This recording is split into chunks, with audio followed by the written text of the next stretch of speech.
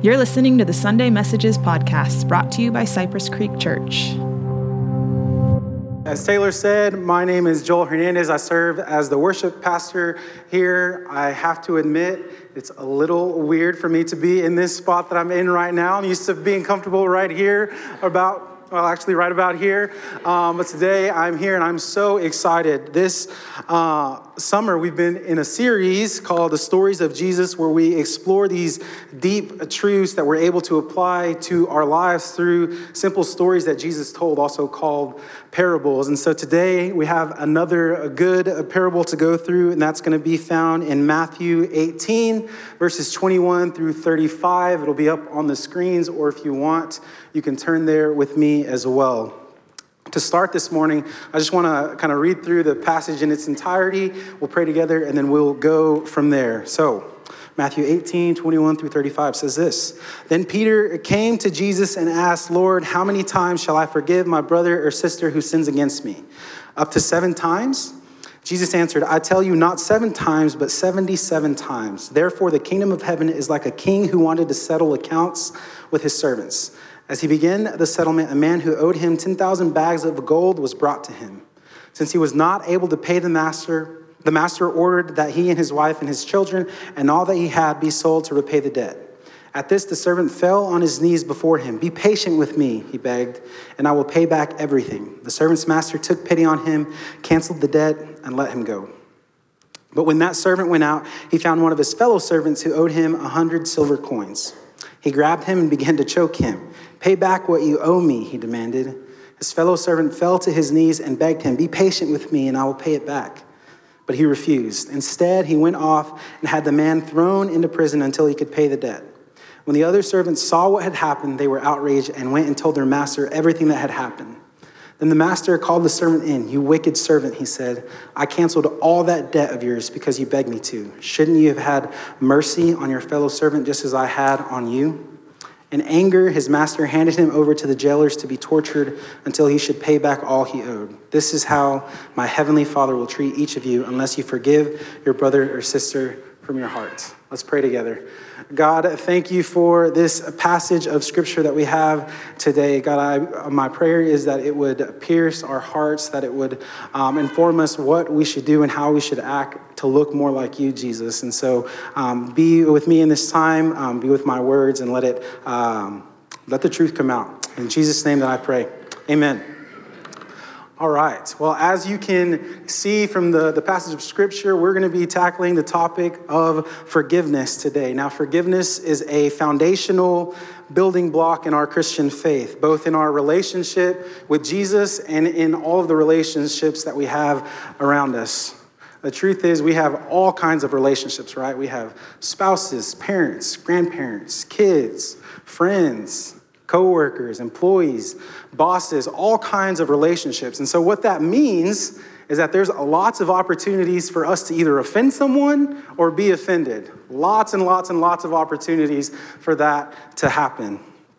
And in all of those offenses, there are things that are probably on the smaller end of things, like the insignificant things, all the way up to the big, big things that really cut deep, where trust is broken and we have to work through those things. I want to start by sharing a story from me and my wife's marriage to kind of be on this easier side of things, the smaller things, to cut the tension this morning with this. So we are 7 years into marriage now, but in our first year of marriage, I will put this out there. I'm not happy to put this out there, but I will.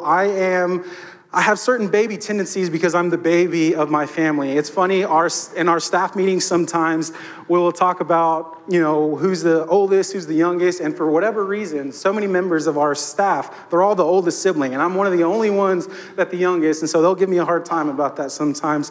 But I have certain baby tendencies because I'm the youngest in my family. Now, one of those tendencies is, when I'm sick, y'all, I milk it for all it's worth. I'm overly dramatic, please do this for me, all that kind of stuff. So my mom had me very, very spoiled. And so sometimes it would be just like chicken noodle soup and, that would help me. But then sometimes she would make my favorite soup, which is this chicken soup that she makes homemade. And it has all these amazing, delicious vegetables, all the things. It's my favorite soup. She makes rice with it on the side, all that stuff. Okay. Well, so year one in marriage, me and Mallory, my wife's sitting right over there. I get sick, and of course, I'm in bed, I'm moping, I'm all the things, and she's being such a loving wife to me, and so she texts my mom, and she's like getting all the ingredients, the recipe, all the things. She goes to the store, she grabs all the things, she comes home, she starts the process. The problem is that she had made plans to be out with some friends that night, and so she starts the process, puts the chicken in the chicken broth to boil, and she gently wakes me up from me sleeping, and she says, hey, I've cut everything up. Everything's ready to go.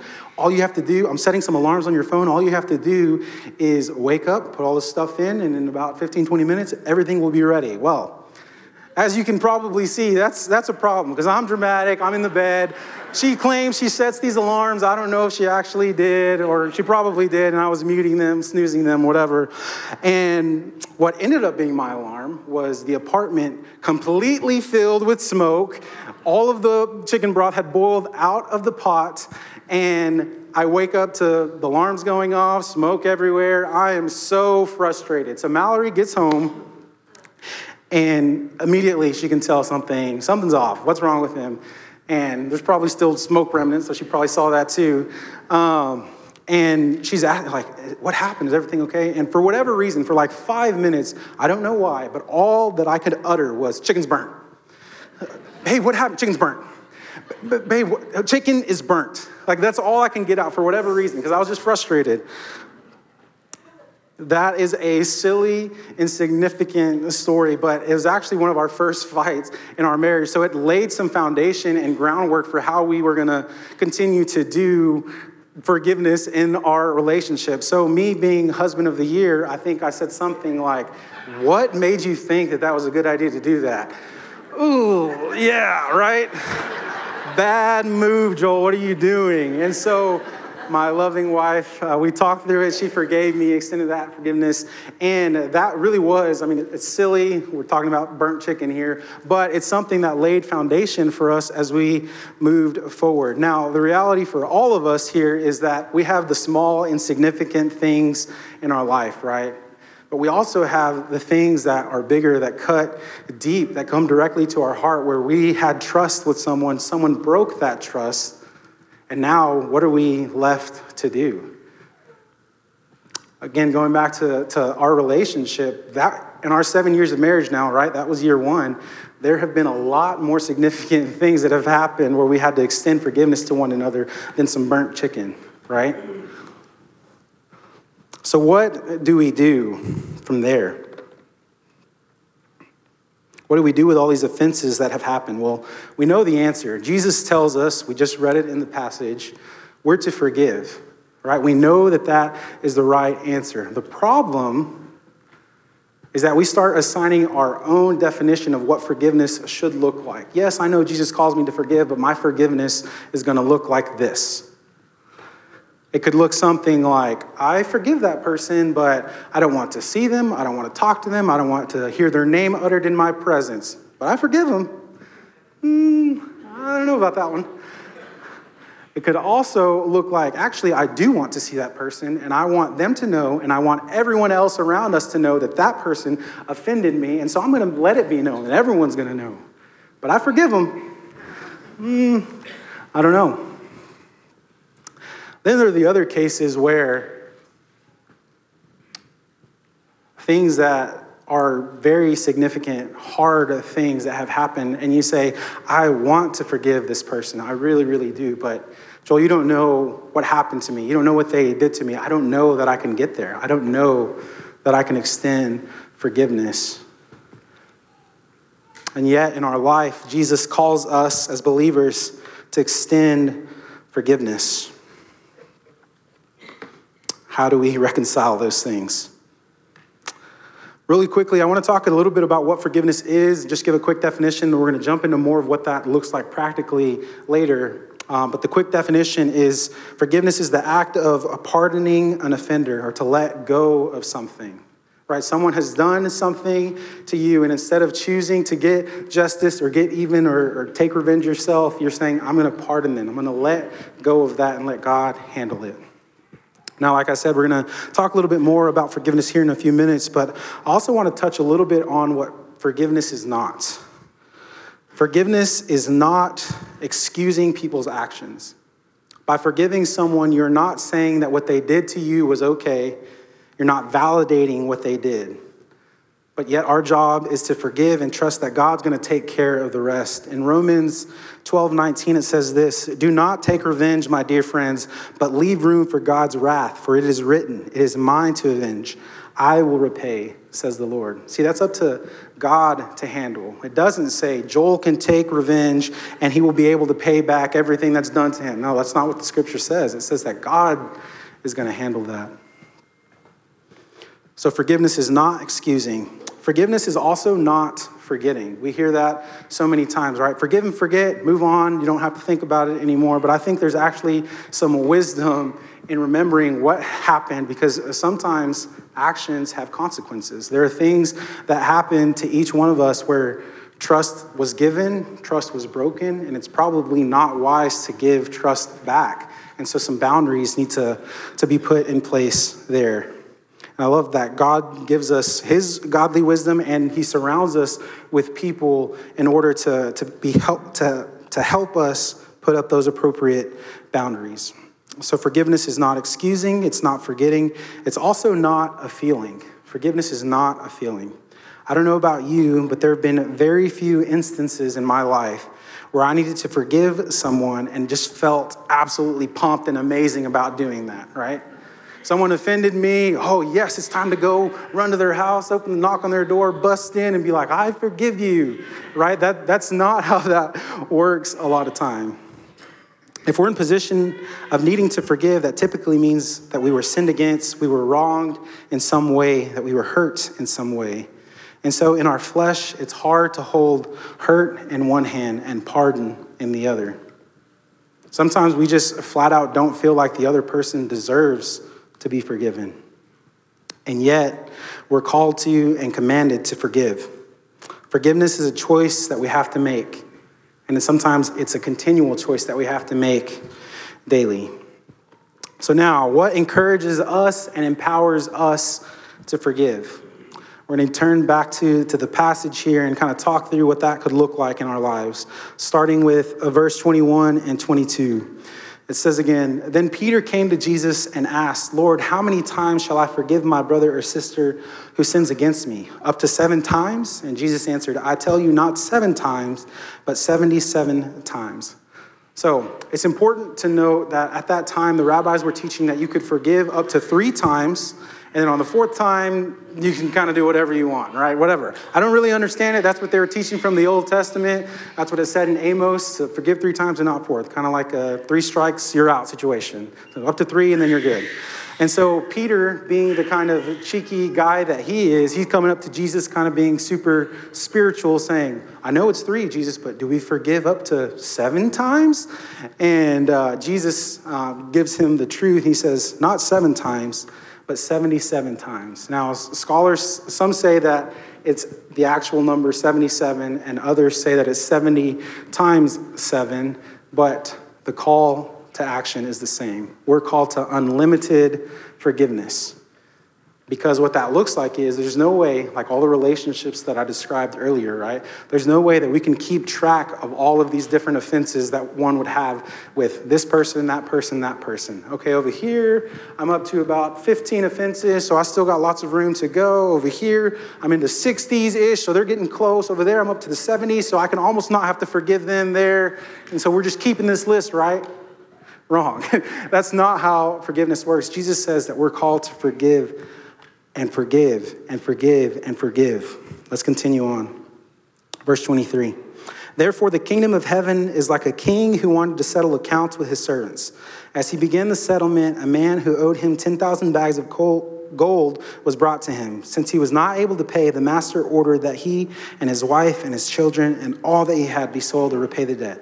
At this, the servant fell on his knees before him. "Be patient with me," he begged, "and I will pay back everything." The servant's master took pity on him and canceled the debt and let him go.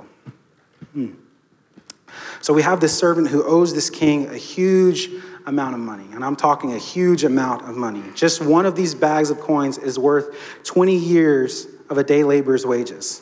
So this guy was going to pay that back. He'd still be out in the field right now working, and he would be out there until the spry age of 200,000, because that's how long it was going to take for him to pay back this massive debt that he owed.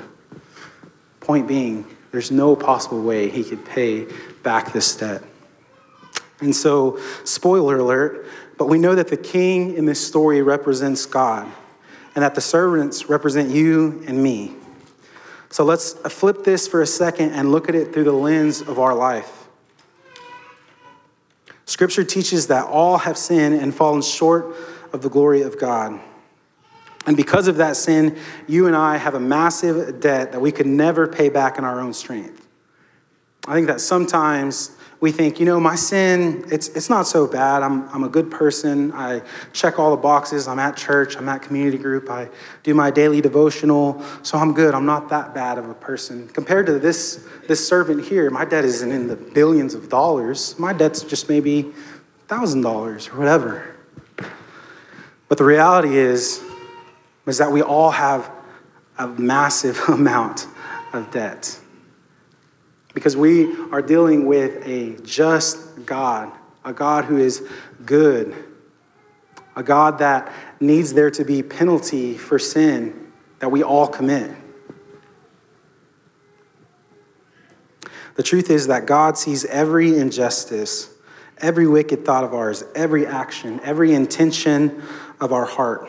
So if we sit here and we're honest with ourselves, truly honest, we can recognize, wow, I do have a massive debt, just like this servant.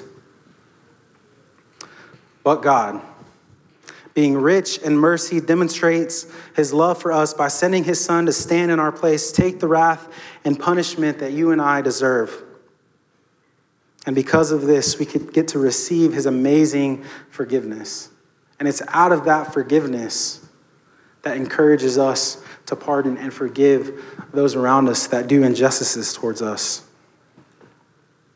Not only can we forgive, but if we call ourselves believer, we actually have a duty to forgive. Let's read why here in the last part of the parable. But when the servant went out, this is verse 28, but when the servant went out, he found one of his fellow servants who owed him 100 silver coins. He grabbed him and began to choke him. "Pay back what you owe me," he demanded. His fellow servant fell to his knees and begged him, "Be patient with me, and I will pay it back." Sounds familiar. But he refused. Instead, he went off and had the man thrown into prison until he could pay the debt. When the other servants saw what had happened, they were outraged and went and told their master everything that had happened. When the master called the servant in, "You wicked servant," he said, "I canceled all that debt of yours because you begged me to. Shouldn't you have had mercy on your fellow servant just as I had on you?" In anger, his master handed him over to the jailers to be tortured until he should pay back all he owed. This is how my heavenly Father will treat each of you unless you forgive your brothers or sister from your heart. So the first servant had thousands, or not thousands, millions upon millions of dollars of debt forgiven. Yet, when he was owed an amount significantly smaller, he couldn't give the same mercy that he received. He demanded payment. He threw that servant in prison until it was paid. And his punishment for that is to be handed over to the jailer to be tortured.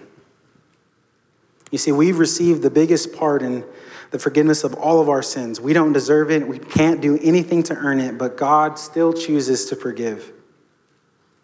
This should spur us on to forgive those that sin against us in our lives, as hard as that is sometimes. The truth is, an unforgiving heart reveals an unforgiven heart.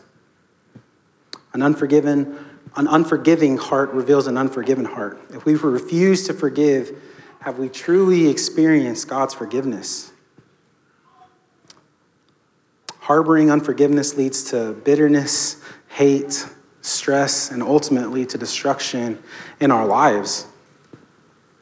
And I can say from experience in relationships that I've had where I've harbored unforgiveness, and it really does lead to destruction.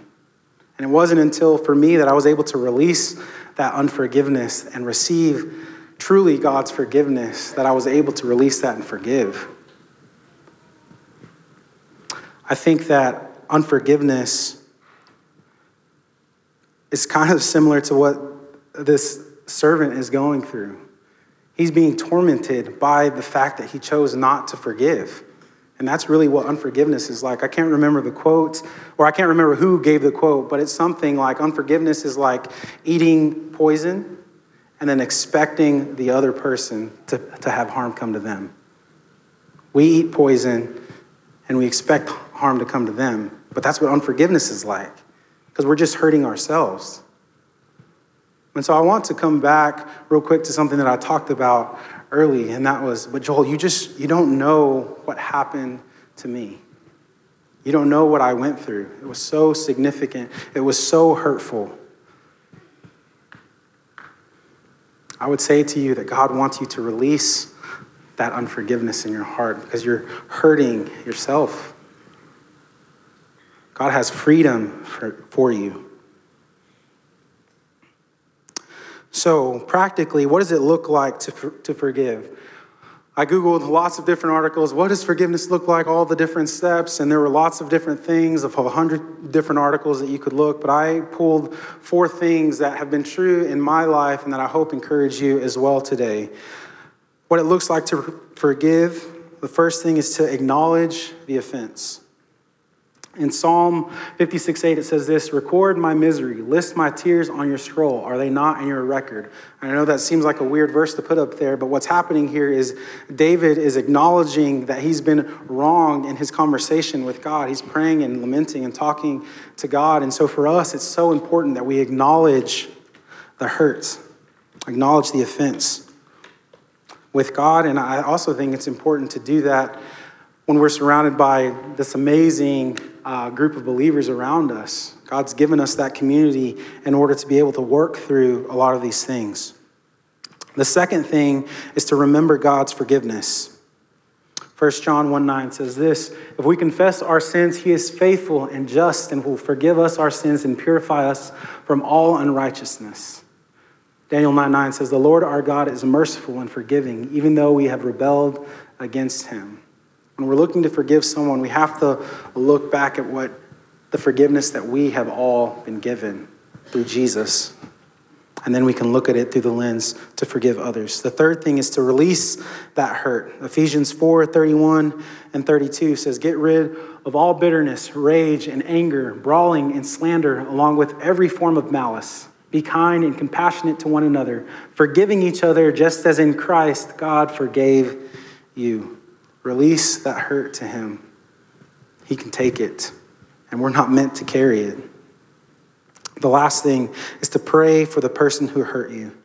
Matthew 5:44 says this, but I tell you, love your enemies and pray for those who persecute you.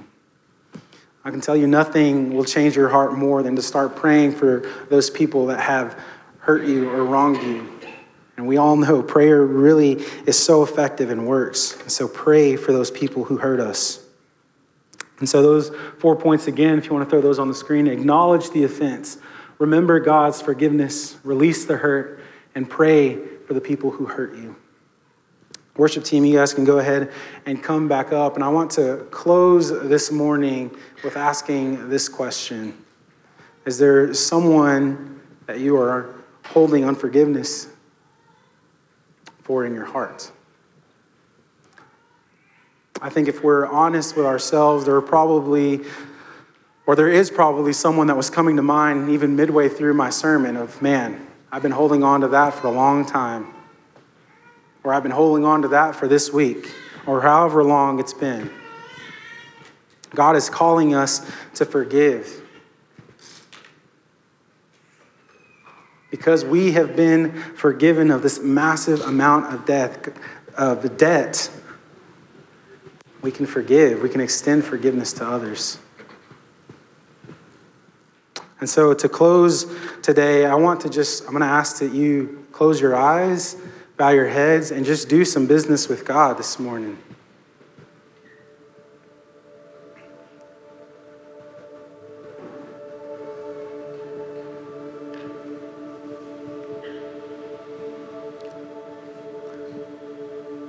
God, you see our hearts. You know us better than we even know ourselves.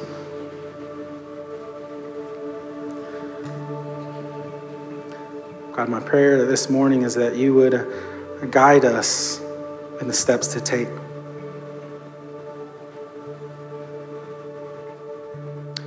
God, let us not wait for this emotional feeling of forgiveness, but let us choose to forgive as you've chosen to forgive each one of us.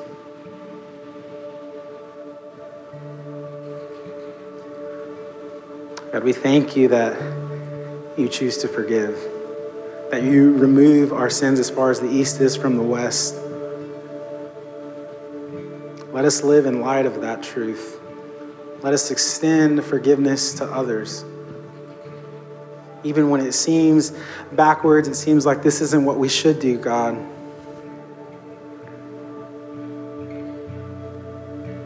Your kingdom is backwards. It's upside down.